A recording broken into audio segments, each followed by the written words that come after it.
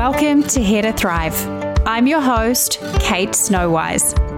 This is a podcast for people who are ready to step up and live a happier life. It's for those of us who are dedicated to understanding ourselves and getting the best that we can out of this thing called life. It's a mix of psychology and modern spiritual thought, always with a focus on practical advice so that you can take it back and apply it to your own life. I don't believe we're here to merely survive. I truly believe we're here to thrive. So let's get going.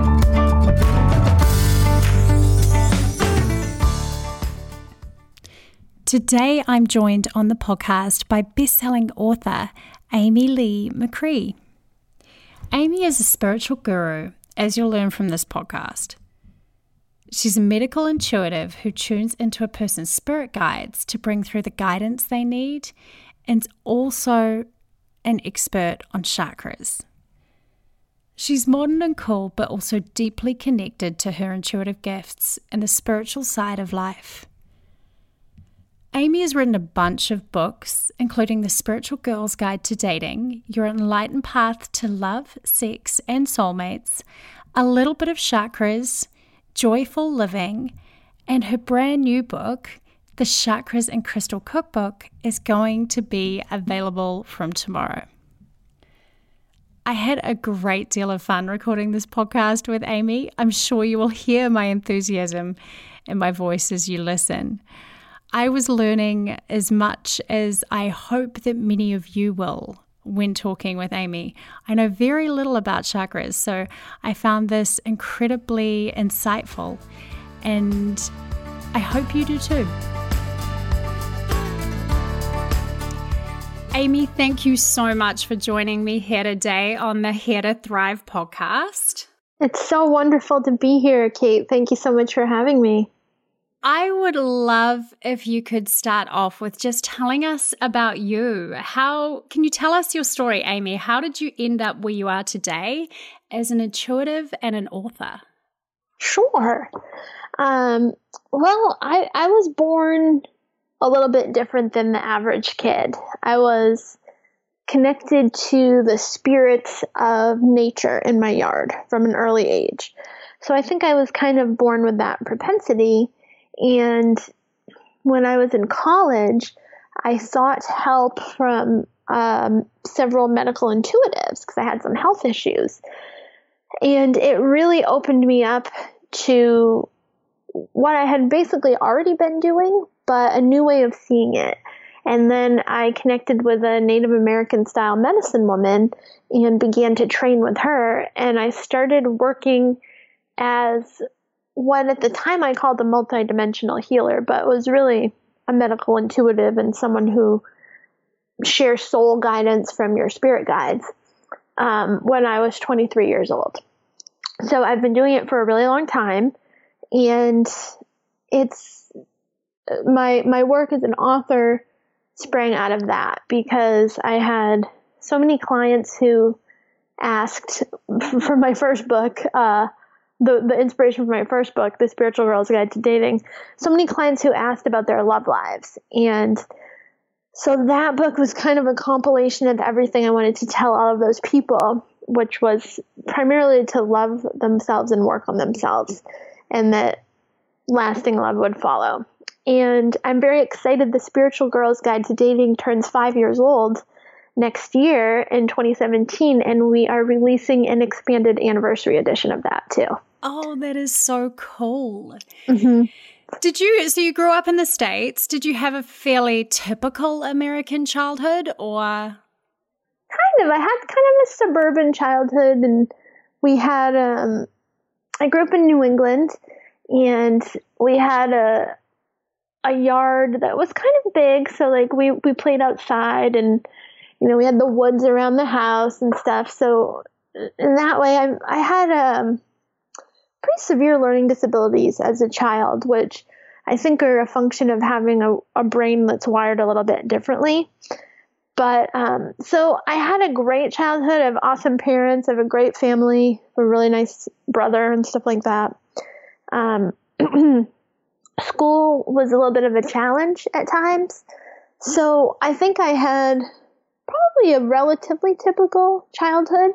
I think most kids have challenges of some sort, and so that's where mine were. I agree. I think that none of us get through childhood without something. Mm-hmm. So you mentioned as a child, though, you were already really connected to spirit on some levels. Can you talk to us more about that? Sure. I had these things in the yard, and I need to ask my brother if I ever talked to him about it. He was 5 years younger, and we would play outside, and we would dig this thing that we called the stream, which was like water. We ran water out of the side of the house because we had a well. It wasn't a time of water conservation back then. And we would dig the stream, and we did it for many years. And in the stream, I always had these things I saw that I called nature sparkles.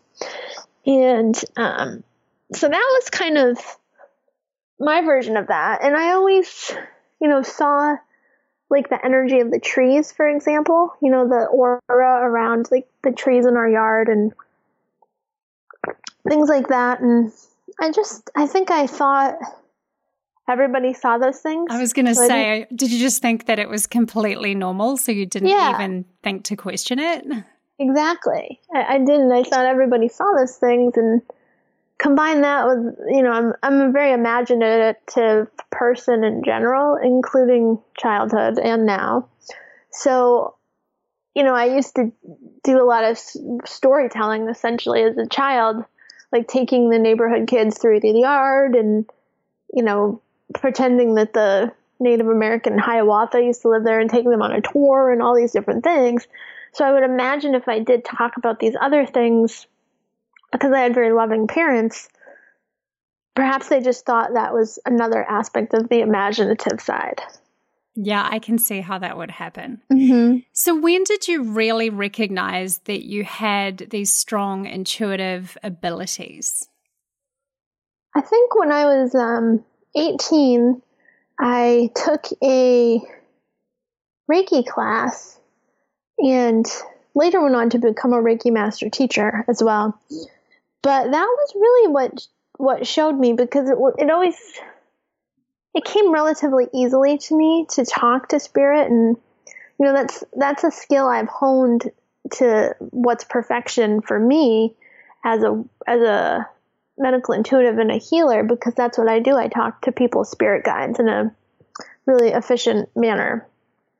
But when I took that first Reiki class, I realized that none of this was new. It was what I had been doing. That's really cool. Mm-hmm. So it just kind of became about confirming the stuff that you already knew in a formal sense. Yeah. And when I was in high school, I was like probably the typical American suburban-ish. We did go to high school in the city, but, it was still kind of a suburban thing. The typical experience. So I was focused on friends and, being cool and boys and all the usual stuff. But I was also really always, since childhood and through now, but through high school, very focused on what existed beyond Earth and the science of that and the imaginative nature of what might exist. So I think I was always connected beyond the reality we see in here. I can totally relate to that. I was a very interested teen, like in all of that kind of stuff. And I refer to it as the things I couldn't see, but I was fascinated. So I feel you on that. Yeah. So can you tell me about your life now as a medical intuitive and what exactly that is for those of us who may not completely understand that kind of term? Sure. So I talk with people's spirit guides, and so in a typical session, I'll identify what guides have shown up to talk to you. And sometimes those are life guides, which are guides that have been with you since birth and will stay with you until you end your time incarnated. It's actually till after. They help you transition out of your body too. So I'll talk to whatever guides are present. identify them. And then from there, we ask that whatever is for the highest and best interest of the client come through. So if it is something medical, we're often identifying the mental and emotional causes for a physical ailment, or we're identifying mental, emotional, or spiritual causes of an ailment that hasn't yet manifested. So then we don't have to have our physical body communicate it. Additionally, besides that medical intuitive side, I do a lot of soul guidance work, which is basically talking to your guides about whatever you have questions about and finding out what they specifically have to share with you for your highest good. It could be about your love life, like I mentioned for my dating book. It could be about your career. It could be about the place you live. It could be about your spiritual life. It could really be about anything. So it's a really exciting job because I get to see the amazing scope of people's guides, lives, and experiences, including a lot of times their ancestors and deceased relatives too. So we have all kinds of really beautiful messages that are often shared. I am so fascinated by this type of work. Would you be what other people might sometimes refer to as a clairvoyant, Amy? Mm-hmm. But you don't use that term yourself? I guess I could. It's also clairaudience and clairsentience, I think. Right, which is the clear sort of seeing and hearing. Uh-huh. Yeah. And it's also very spatial for me. So it's about where in this third dimensional reality the guide or the spirit is oriented. So how they're interfacing from expanded reality with this reality. So where they are spatially in relation to the person is also, it gives me information as well. So interesting. Do you do these sessions over Skype? How do you do them? I do Skype and the phone and occasionally in person, if somebody's around. But typically Skype, and we usually have the video on so we can see each other if people like. Some of my clients love to use the phone, I think also because then they don't have to be on a computer. They can be outside or something like that.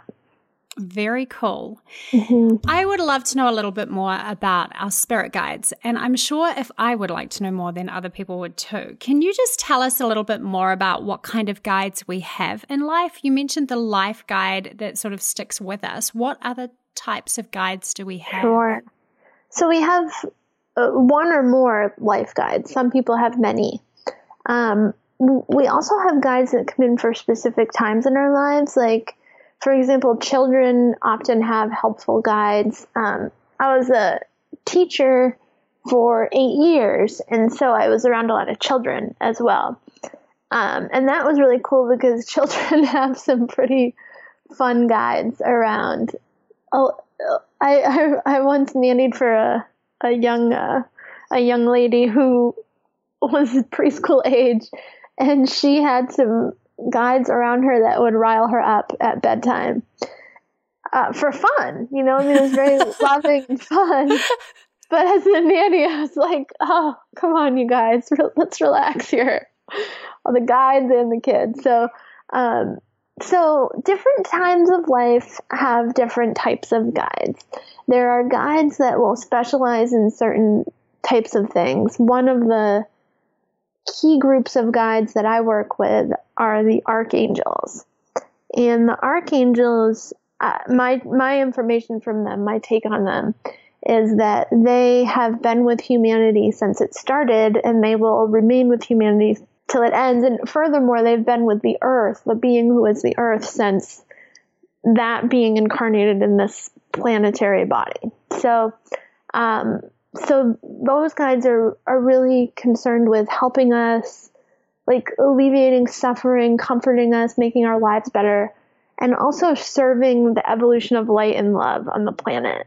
And as we can see in different instances all over the globe, there are places or situations of friction that are mirroring back the shadow side of humanity.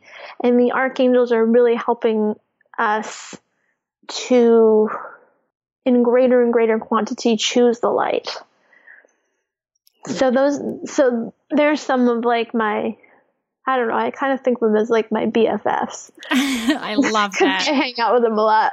I'm just feeling that love and light. I'm almost away in a daydream as we talk about this. I'm really feeling the energy of our discussion. Talking about angels versus guides, do you see them as the same kind of thing? Because this is a question I've always kind of had, and I feel like different people have different answers. So I'm interested in your take on that. I see them as the same. So to me, there are an infinite number of types of guides, and they're everything from elementals, fairy folk, angels, archangels, goddesses, deities, planetary healers, ascended masters, Elohim, star beings. I mean, there's just everything we can think of, animal spirit guides, everything we can think of, and so much more. And to the category of guide, I think, is like a great like top heading, and then there's all these subheadings. And I do think some of them have different qualities, but I've also learned in my work over the last 15 or so years that sometimes an angel's also incarnated as a human and a plant and a star being and a goddess. They can be, just like us, many things at once, and we're all really all things. And in some ways, we're all in the same being, too. So I think guides is a great top heading. I don't prescribe to hierarchies in the life or the world of spirit. So I think the only differentiation is gradation in vibration. And of course, we do want to focus on higher vibration because of the types of things that we want in our lives, like love and light and things like that. But even to the point where I try to have a stance that there's no judgment from me around vibration. I may choose to seek a higher vibration, but it's just as valid for beings and situations that are playing out that are lower vibrational, because there's some reason why those beings have chosen that experience. That makes sense to me. So would you say that those who are in a lower vibration are choosing that for their personal growth? Maybe. I mean, is it about growth? It's the big question, but I think they're choosing it as an expression of totality. And I think in this dimension, we call it duality for a reason. It's the denseness of the physical and the light of the spiritual together in one dimension. And I think it's a unique spot. And whereas, in higher dimensions, the vibration is higher, it's more light based, and there's less density, which kind of translates into less physical matter. Here, it's kind of a unique place. And so I hope that there's a way for this dimension, which would be our whole universe of physicality, multiverse, really. I hope there's a way for this dimension to come to a place of high vibration, and so to be experiencing those positive vibrations in duality. I don't personally know how that could happen and if it will, but so I don't necessarily think it could be for individual soul growth, but it may also just be the gradation of the spectrum of vibration, because this is a uniquely physical dimension. That is so interesting. So interesting. Good.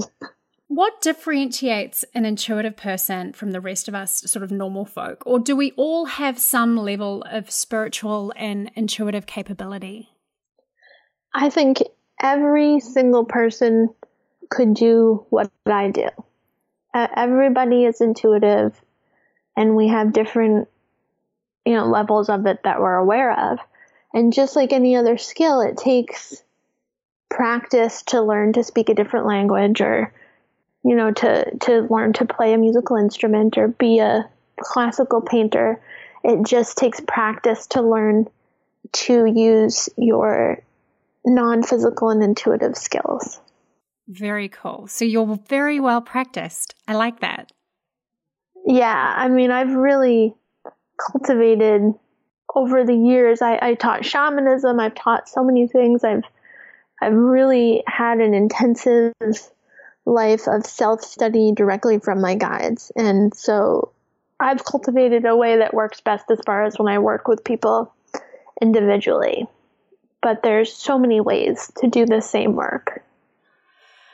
Awesome. As well as working one-on-one with people, Amy, you've written quite a number of books now. And there is one that's about to come out very soon, right? Yes, December 10th. And that is the Chakras and Crystals Cookbook. Yes. Can you tell me all about this book? I'm fascinated and excited. I would love to. So this book was born out of a book that I wrote with my husband that came out June 2016 called A Little Bit of Chakras. And it's a bestseller, and it's a really fun book all about your chakras, which are the energy centers in your body based upon Hindu traditions originally. And some of that's been appropriated by the Western world. So, when the book came out, I love to juice. Like, I'm really into juicing and creating smoothies and sorbets and things like that. Like, I'm not really into cooking with heat, but I like preparing fun foods, basically. And there was so many wonderful ideas as far as recipes that were coming to me that would correspond to the chakras. So I decided to collate that into a cookbook based upon a juice, a smoothie or sorbet, a salad, and then a herbal crystal infusion for each chakra. So you can use this cookbook it has tons of introductory information about chakras, crystals, what they are, how to use them, all that stuff. And then it helps you to look at, okay, so here are the things if I'm trying to become more confident, I want to, for example, bolster my solar plexus chakra.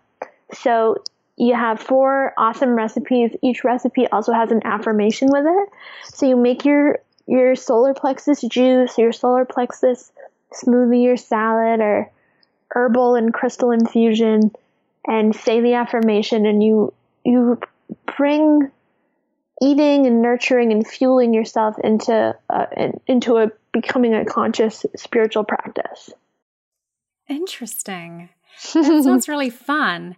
I'm a bit of a rookie when it comes to chakras. So would you be able to run through our chakras and how many we have, what they kind of correspond to? Because you also have an online course around chakras, don't you? I do. I have a Rock Your Chakras online course. And I also have on my site, when you sign up for my emails, you get a daily chakra balancing challenge. That is something you can run through just like this, actually, and use to tune up your chakras real quick. I also have a really fun MP3 called Shine Your Chakras that does that too. So if you want to listen to it. So all kinds of fun stuff. Okay. So there's 7 traditional main chakras, and then there's also upper and lower chakras. And then you also have minor chakras or energy centers in your hands, your feet, most of the joints in your body. So we'll kind of just maybe run through the main ones. That would be great. Those are the ones people are most familiar with. Yeah. Well, actually, I'll throw a few other ones in. Cool. So this sounds fun. You have the Earth Star chakra, which is about 3 feet below you. So that's before chakra 1. There's the Earth Star. And the Earth Star is really about being rooted, not so much rooted like the first chakra, but connected to the earth. And it helps, excuse me, It helps with issues of being incarnated on this planet, which is kind of, it's a journey, you know? It's about the earth and stability. Okay, so, and it connects you with some of your past incarnations. So next you have, at the base of your spine, your root chakra, which is traditionally red. And that earth star chakra is kind of brown, maroonish brown. So that red chakra is right at the base of your spine. And I also kind of think of it as the chakras in your feet as being comparable too. They can be red. And that root chakra is all about being grounded, being protected, and being secure in the world, survival. Then you have your sacral chakra, which is located in your lower abdomen. And that's about your creative ability, essentially. And it's your sexuality, your reproduction, and opening to possibilities and new experiences, and the idea of pleasure. Then you have your solar plexus chakra, which is located above your belly button and below your sternum, so kind of in there. And that's traditionally thought to be yellow. And that's all about self-confidence and inner strength in the exchange and wielding of power. Then you have your heart chakra, which is located in the center of your chest. And that's all about love, compassion. It does have some to do with romance, but also family love, friend love, loving kindness, loving the earth. It's, love and open-heartedness, hence why we call it open-heartedness. Then you have your, and that's typically green or pink in people. Although I will interject that all of these colors, in my opinion, are really variable. These are kind of like the suggested colors, but some people's chakras are like totally different colors. So it's more a suggestion of an idea about the energy center. Then you have your throat chakra, which is in the center of your throat and neck. And that's all about clearly communicating and speaking your truth and speaking with integrity. And it also is about listening, and so hearing and speaking and sharing your truth, like honesty. Then you have your third eye chakra, which is located in your forehead between your brows. That's known to be indigo. The throat chakra is known to be blue, sometimes turquoise. And so the third eye chakra is all about being intuitive and psychic. And that's also associated with creative problem solving. And then you have your crown chakra at the top of your head. I think it's typically white. For some people, it's also violet. And that's about enlightenment and your direct connection to divinity and cosmic energy. And it's a place of spiritual connection. And then from there, you have chakras above your head as well. So cool. That was such a great rundown, Amy. Good. Thank you so much. No problem. What is the benefit to having our chakras sort of balanced? Is that the right word? Balanced or aligned? Or how would you communicate around what we want to be doing with our chakras? Yeah, I think you kind of want to think about your body has all these rivers of energy in it. And some people, like in Chinese medicine, they're meridians and things like that. So there's all these rivers of energy. And then there's kind of like one core channel. And that's from the top of your head down your spine to the base of your spine. That's where your chakras are centered. And for them to be balanced, they need to be flowing. So in some people they spin, and some people they pulse, and some people they're more like a fluid river with pools, that feed into each other. everybody, as a medical intuitive, the only hard and fast rule is everybody's different, basically. But so you want to think about your chakras in a free-flowing and empowered state. And you also want to make sure you're thinking about them centered in your body front to back. Because I think sometimes people focus only on the front and then they neglect the back when they're wanting to like empower a chakra. So you want to feel that it's like an orb of light that's perfectly centered. So sometimes, for example, if people are working on heart opening because they've been hurt, they are working the front, but they forget that the back part of the heart chakra is all locked up. So you have to just work on both sides. So as far as balancing your chakras, it's really helpful to engage in physical exercise, anything from dancing to running. If you're outside, that balances your chakras. Sea salt baths are really good at clearing dense energy that might be clinging to your energy body or chakras, and that lets you realign. Walking barefoot on the earth is really, really good for making sure that you're rooted in this dimension, because if you're kind of out of your body and not really present, there's really no point in doing that while you're incarnated. So those are some of the ways. And you can obviously grab my daily chakra balancing challenge, which is free on my site. And then you can go through my more thought out tips. Sounds good. And I'm assuming, having written a cookbook around the chakras, that's another way that we can support our chakras, is like Yes. you said, through like nutrition and Yes. what we eat and the affirmations and messages we're sending our body. Yes, exactly. And you know, when we do something like that, when we make for example, like the heart chakra mint green juice, that's one of the recipes.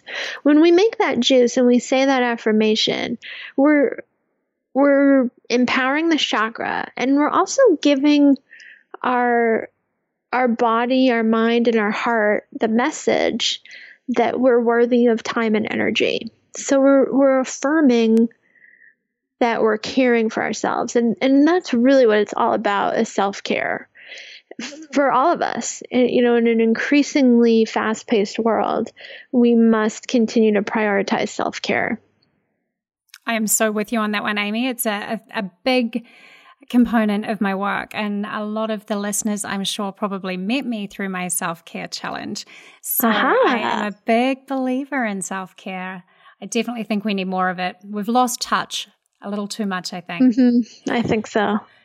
The cooking and the chakras, I'm fascinated by that. But you also released another book this year called Joyful Living, and I have that one. And it is so full of wisdom. I just love it, Amy. Can you tell the listeners about that one? Because it's not focused on chakras so much, is it? Right. No, it's not. It's that book was born out of the fact that one of the things I've learned as a medical intuitive is joy is the highest vibration in the known universe. And it has a unique ability to heal our bodies as well as our minds, hearts, and spirits. And so I wrote Joyful Living to really create a practical guide that could be used for daily joy. Because if I could give every client and probably every person, including myself, one prescription, it would be to take the time to commit to experiencing daily joy. That's the single most valuable thing you can do to raise your vibration and thereby improve your life and better your health. So that is why I wrote Joyful Living, and it's very exciting to me to have it out there. I feel like I want to do one of like Oprah's tweetable moments when you were just talking about, can you just reiterate that point, that if there's only one thing that we do? Yes. Yeah. Everyday commitment to having a joyful experience of some sort will drastically and unequivocally better your health and improve your life. Oh, I am so feeling that. I'm so feeling that, Amy. What is so beautiful about your book, Joyful Living, is I feel like it's 101, I think of them as lessons, but how do you talk about them? I just call them chapters or 101 ways. That's right. To experience joy. Yeah. What I love about it is you can literally just open that book and just look through the chapter titles and just see whatever speaks to you and find this dose of inspiration. And you've got affirmations in that book too, which I find so empowering. It is a joyful book. Yay. Yeah, I just wanted it to be something where we could open it up and read a little bit, have an affirmation, and do a relatively quick activity, to just experience different types of joy too. Yeah, I love that. And it really is. Most of those lessons are sort of a page or two, so it only takes a second to read. But I've found just reading the book is bringing me a lot of joy. So Thank you for that. I'm so excited you like it. With all of those 101 pieces of sort of joyful advice, do you have any that immediately come to mind or any favorites for yourself? Two come to mind. So the chapter 2, I think it's called Living Joy. It has like a pretty simple title. And it has a meditation where you have like a joy party with these particles of joy in your body. That's a technique I've used with clients for at least 10 years, shared by my guides. And it's uniquely effective. And my friend, best-selling author Dr. Lori Nadel, who wrote Unlocking Your Sixth Sense back in the 90s, as well as many other wonderful books subsequently, used that process in conjunction with meditation and mindfulness to heal her uterine fibroids. And she wrote a journal article about it. So it's exciting to me to share that because I think anybody who needs do-it-yourself medical intuitive healing, do that exercise. I mean, that's like, if you did that every day, you would be raising your vibration so much. So that one jumps out. And then I also like, for me, kind of the craft one. So I have one in there. I think it's like you make this golden ticket for I opened to that page today. Like that no, I just opened to it today just before we got on the call. I'm like, that's freaky. That's funny. I like that one because it's just kind of quirky. It's a little bit of a play on the Willy Wonka thing, but it's like you literally cut a golden ticket out of construction paper. I love it's a tangible and fun representation of joy. So I like that one for myself. Very cool. I think that is so great that just before we got on the phone call, that's the one I opened to. How funny. Of course you need it to is. Do it. You got to make it. Apparently, I've had 2 messages in one day. I'm going to make my golden ticket this afternoon. Definitely. Look, I asked. You should send me a picture of it too, I want to see what it looks like. All right, I promise. Now I've got accountability around it as well. Okay, everybody, I will post a picture of my golden ticket with the podcast. Okay, so you can all see my golden ticket. Yeah. Done. Everyone, Amy, that comes on the podcast, I ask the same questions, and you are no different. So these are kind of like my fun, fire, get to know you a little bit better kind of questions. So I'm going to launch in. Great. Are you a morning person or a night person? I'm totally a night person, which is definitely to the chagrin of my morning person husband. Yeah, how does that work? I'm fascinated now. I think we each go in the direction of one another. Like I go to bed earlier and he stays up later, basically. And you balance each other out. That's brilliant. Yes. What do your mornings look like? Are you slow to wake? Kind of. Nowadays I'm pretty busy, so I'm just need to start working. But, yeah, I mean, I usually give myself like half an hour to just kind of like wake up and read a little bit and then, start in with emails and all that type of stuff. And then get on with the real world stuff. When do you typically do your writing? Do you do it at night? Usually during the day. If I have a deadline, so I work really well with a deadline. So even if it's self-imposed. So if I have a deadline, then I'll do that in the morning, because that's the mid to late morning is when I know I'll be the most productive.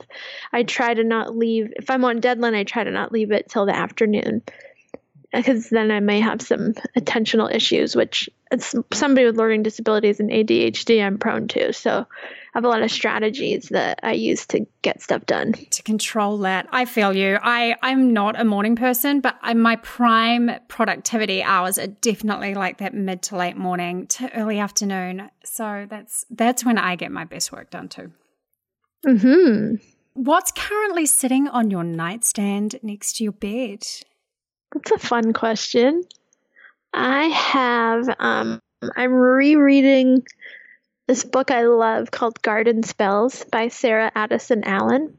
It's a novel. It's kind of like it's like a Southern novel about this family who has kind of magical powers from the plants in their garden. So it's like this really fun, it's kind of a girly book, although I think both genders would like it. It's relaxing. It's nothing too action-packed or anything.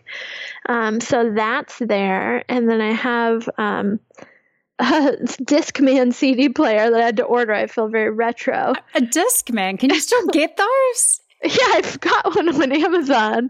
Because I don't really like to have the phone in the bedroom, but I like to listen to those Oprah and Deepak Chopra meditations? Yes, I do. I like to listen to those. So I bought the CDs and I listened to the CDs. They made them in CDs. I'm even impressed that they made them in CD format. I know. I better get the rest of them before they stop. You are so retro. This is not your generation. No, I'm super not like that during the day, but I just can't have the phone in there. So that's there. And then I think there's some lavender oil and Highlands Calms Forte. If I'm stressed out or tired, I take that a little bit.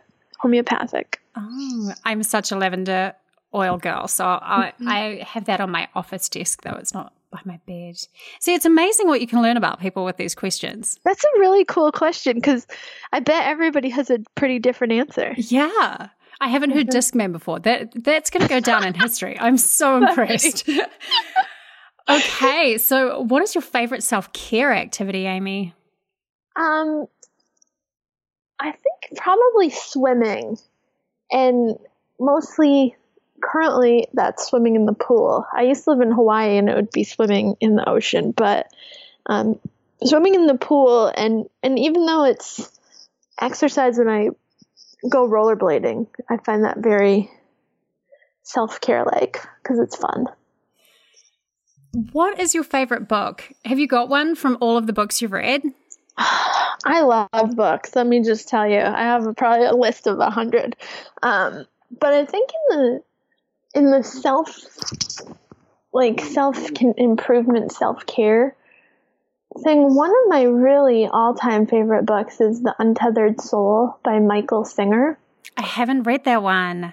It's so, so good, and it's relaxing. Actually, I think that may also be on my nightstand too, because I read that sometimes over and over before bed, because I just read part of it before bed because it's so relaxing. So yeah, that's one of my favorites, and I have a lot of favorite books. Adventures for Your Soul by our good friend Shannon Kaiser. Emma Milden's Soul Searcher's Handbook's really fun. So many good books. I've had Emma on the podcast, and I have convinced Shannon to come on next year. So we'll get to hear more from Shannon. She's a good friend of mine and Amy's. So I'm excited to have her on here. They're both awesome, yeah. Definitely. Amy, do you have, this question is a little bit random, do you have a favorite mistake or detour in life? Mistake may not be the right word, but like a detour you took. That's a really interesting question. This is kind of a funny this is kind of a funny answer, but I'll preface this by people who've lived on Maui. I wonder what percentage of them it's this, because people always say something brings you to the island. I think I wouldn't call it a mistake, but somebody that I dated made me choose to live there, I think. And then it was really that maybe fell by the wayside eventually, but it was really positive to live there and to get to live on an island so in tune with nature, so close to the ocean, and just, make so many amazing friends. And I haven't lived there for like 10 years. It's been a long time, but to make so many amazing friends that are lifelong friends and just have that experience. So something had to get you to Maui, basically. Yeah, I mean, I had gone there, but I would have gone back. Right. So, yeah. So that was the thing that made you stay. I love it. Yeah, it's a perfect little distraction to get you on your life course. I know, and there are so many women who say that's what got them there. Oh my! I think every woman could tell a story like that, right? In fact, most of the answers to that question have involved a boyfriend of some sort on this podcast. Good. I'm not the only one. You're not the only one. Good.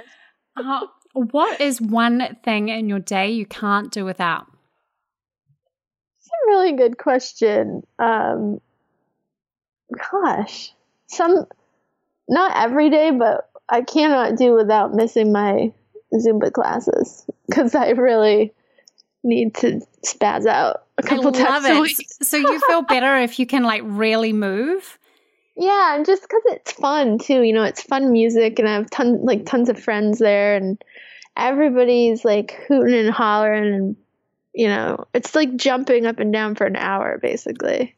I have never done a Zumba class, but one of my recent coaching clients was saying how desperately she needed to get back into it, because she said it's like she was a really social person. And she said her Zumba classes were like going to a nightclub every time. That's the same kind of fix exactly what it's like. She's like, it's like a healthy version of going to a party. It's exactly what it's like. It's like a nightclub with no smoking, no drinking. It's not dark, and no guys hitting on you anyway. There might be a few guys in there, but nothing too all the good parts of a nightclub, dancing with your friends, basically. That's what she was saying. She's like, my soul feels happy after I've just like danced away. Me too. So how would you describe the soul? So to me, the soul is the part of yourself that's behind your personality. And actually in The Untethered Soul, the author really describes this better than I will. But to me, it's like the part of us that's speaking and talking, or even like when you're by yourself and you're thinking in your mind's thinking. Behind that, there's just an observing presence that's, to me, is your real self, and that's your soul. And it's eternal, like it's here now, but then it'll do something else when you're not here. Oh, I agree with that. I totally agree with that answer. So that was the end of those questions. Yeah. I would love to go back and talk a little bit more about spirit guides. And I wonder, have you got any sort of advice on how we can maybe get in touch with our own guides or facilitate that communication with them? Absolutely. I think that's really the single most important thing that I can share. And I'm actually working on a book about that right now too. Oh, I'm sure that one will be a bestseller too. Stay tuned. Yeah. But yeah, I love to take people sometimes in my sessions, if there's a particular guide that's working with them, I take people through an exercise. So I'll share this exercise with you, and I'll suggest that people just do it with Archangel Michael, because we, all know that being, or any other guide that you feel that you already know and trust. So you basically take the palms of your hands, and you can put them in your lap, but really a little bit higher, face up, and hold them out. And you invite whatever guide you say, like, Archangel Michael, I now invite you to hover your spirit hands over mine. And then you just you can be kind of meditating or like sitting comfortably. And then you just feel the exchange of energy between your palms and the spirit palms of whatever guide you're connecting with. And that's just a really nice way to begin to feel the presence of a guide. It's kind of like a flavor. It's like you can differentiate the flavor between peach and nectarine, or plum and blueberry or something. I was thinking about the cookbook because that's all in there. And it's kind of like that. Like you place your hands out and allow a guide that you trust to connect. And then you can say hello and thank them for being there and just hang out, meditate together. Or if you have questions, you can say, I'm wondering about this, or could you help me with X, Y, or Z? And then just sit in a receptive state and wait for a response. And then when that feels complete, you can talk back and forth in whatever way you're able. And then make sure you thank them. And then you disconnect with them from within what you were doing. So you kind of say, I now disconnect from Archangel Michael as needed for my highest good. And then you'll feel that guide step back. I love how you make sort of modern spirituality really practical. I really appreciate that. Thank you. I really do. Is there anything else you would like to leave us with today? Have some joy. Have some joy. I think that's it, right? Joy every day. That was totally my tweetable moment. I'm like, prioritize joy. I love that. Yeah. It's important.